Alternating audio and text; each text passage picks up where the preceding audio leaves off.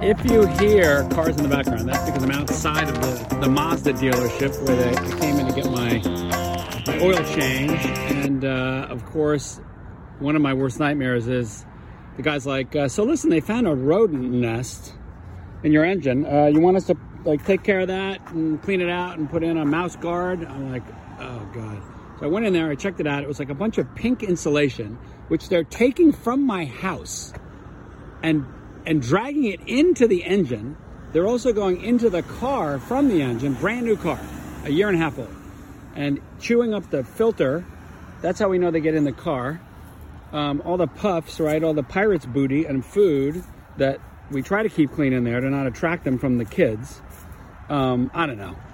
I'm like, yes, put the $150 to solder in a plate, a guard, so they can't get in the car and get rid of the nest. It looks like they didn't chew any wires to ruin the whole car, which happens here in Vermont where I live. You know, they just will, it's a write-off. It's like an insurance write-off if they eat so many wires.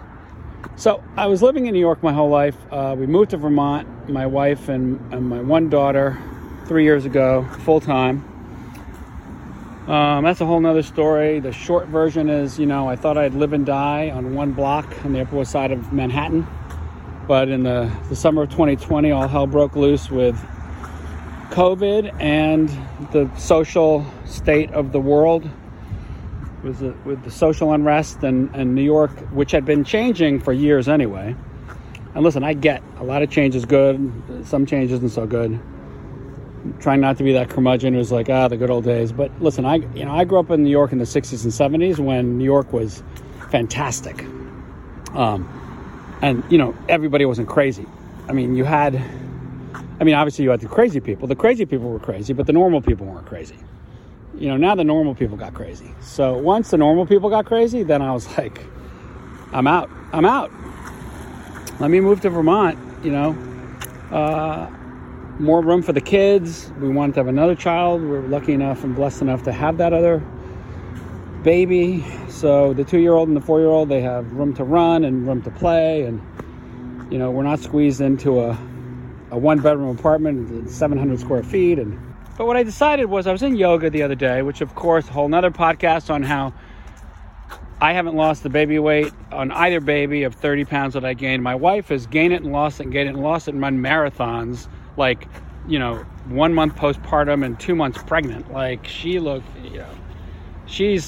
listen, I don't care. I love how she looks, no matter how she looks. She likes to look a certain way and be a level of fitness other than wanting her to just be healthy. That's all I care about. But I just can't lose the 30 pounds of weight. So, and part of it is in Vermont, it was harder. In New York, it was easier to get to a bunch of yoga classes in a shorter time frame because we all know we hardly have any time. I'm doing this podcast, in the 45 minutes I have at the Mazda dealership while they do the car and the kids are at the dentist. So yoga has gone by the wayside, which is a big problem because that's a big, not only physical, mental, spiritual part of my life. Running, working out, everything is, it's gotten harder.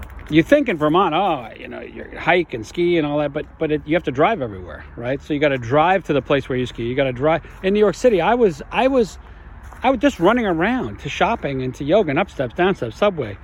It was 5-6 miles. I was in great shape just running around. And then on top of that, I was working out 5 days a week. So anyway, it's hard, but I was in yoga. I see this great quote on the wall, written on the wall. It says, "Don't ask what the world needs. Ask what makes you come alive." And do that. Because what the world needs are people who have come alive. I love that. I think that's the most beautiful idea. If I can just remember that every second of my life. So I went home and I Googled it to see who said it. And I forget. I'll look it up. It's some very wise person. I forget when. And then I saw a thing came up on the Google of somebody hating on it, saying why I hate that saying. And I didn't even want to click on it, but I clicked on it just to see who could say it. Was that a joke? Did they not really hate it because it's one of the greatest sayings you could ever, one of the greatest ideas. And I know, it was very weird. I don't even want to get into it. But the person really had some reason for hating it. it was like obtuse. It was like, listen, would you want like a surgeon to live by this? So they're in there and you need to get your spleen taken out, but that doesn't make them come alive. So what makes them come alive is to take your esophagus out. So they decide to do that. Or something crazy. Like I was like, okay, I understand the logic.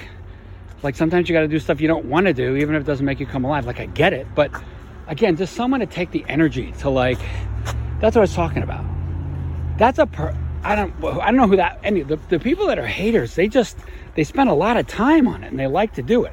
The people that are lovers, I don't know, they got to go to get their mouse infestation out of their car. They got to take the kids to the dentist. They got to I don't know. They don't have time to write in the hate mail. It helped me. I thought, if someone's going to write in and hate on that, you really can't take it seriously. Like you really have to know it's not about you.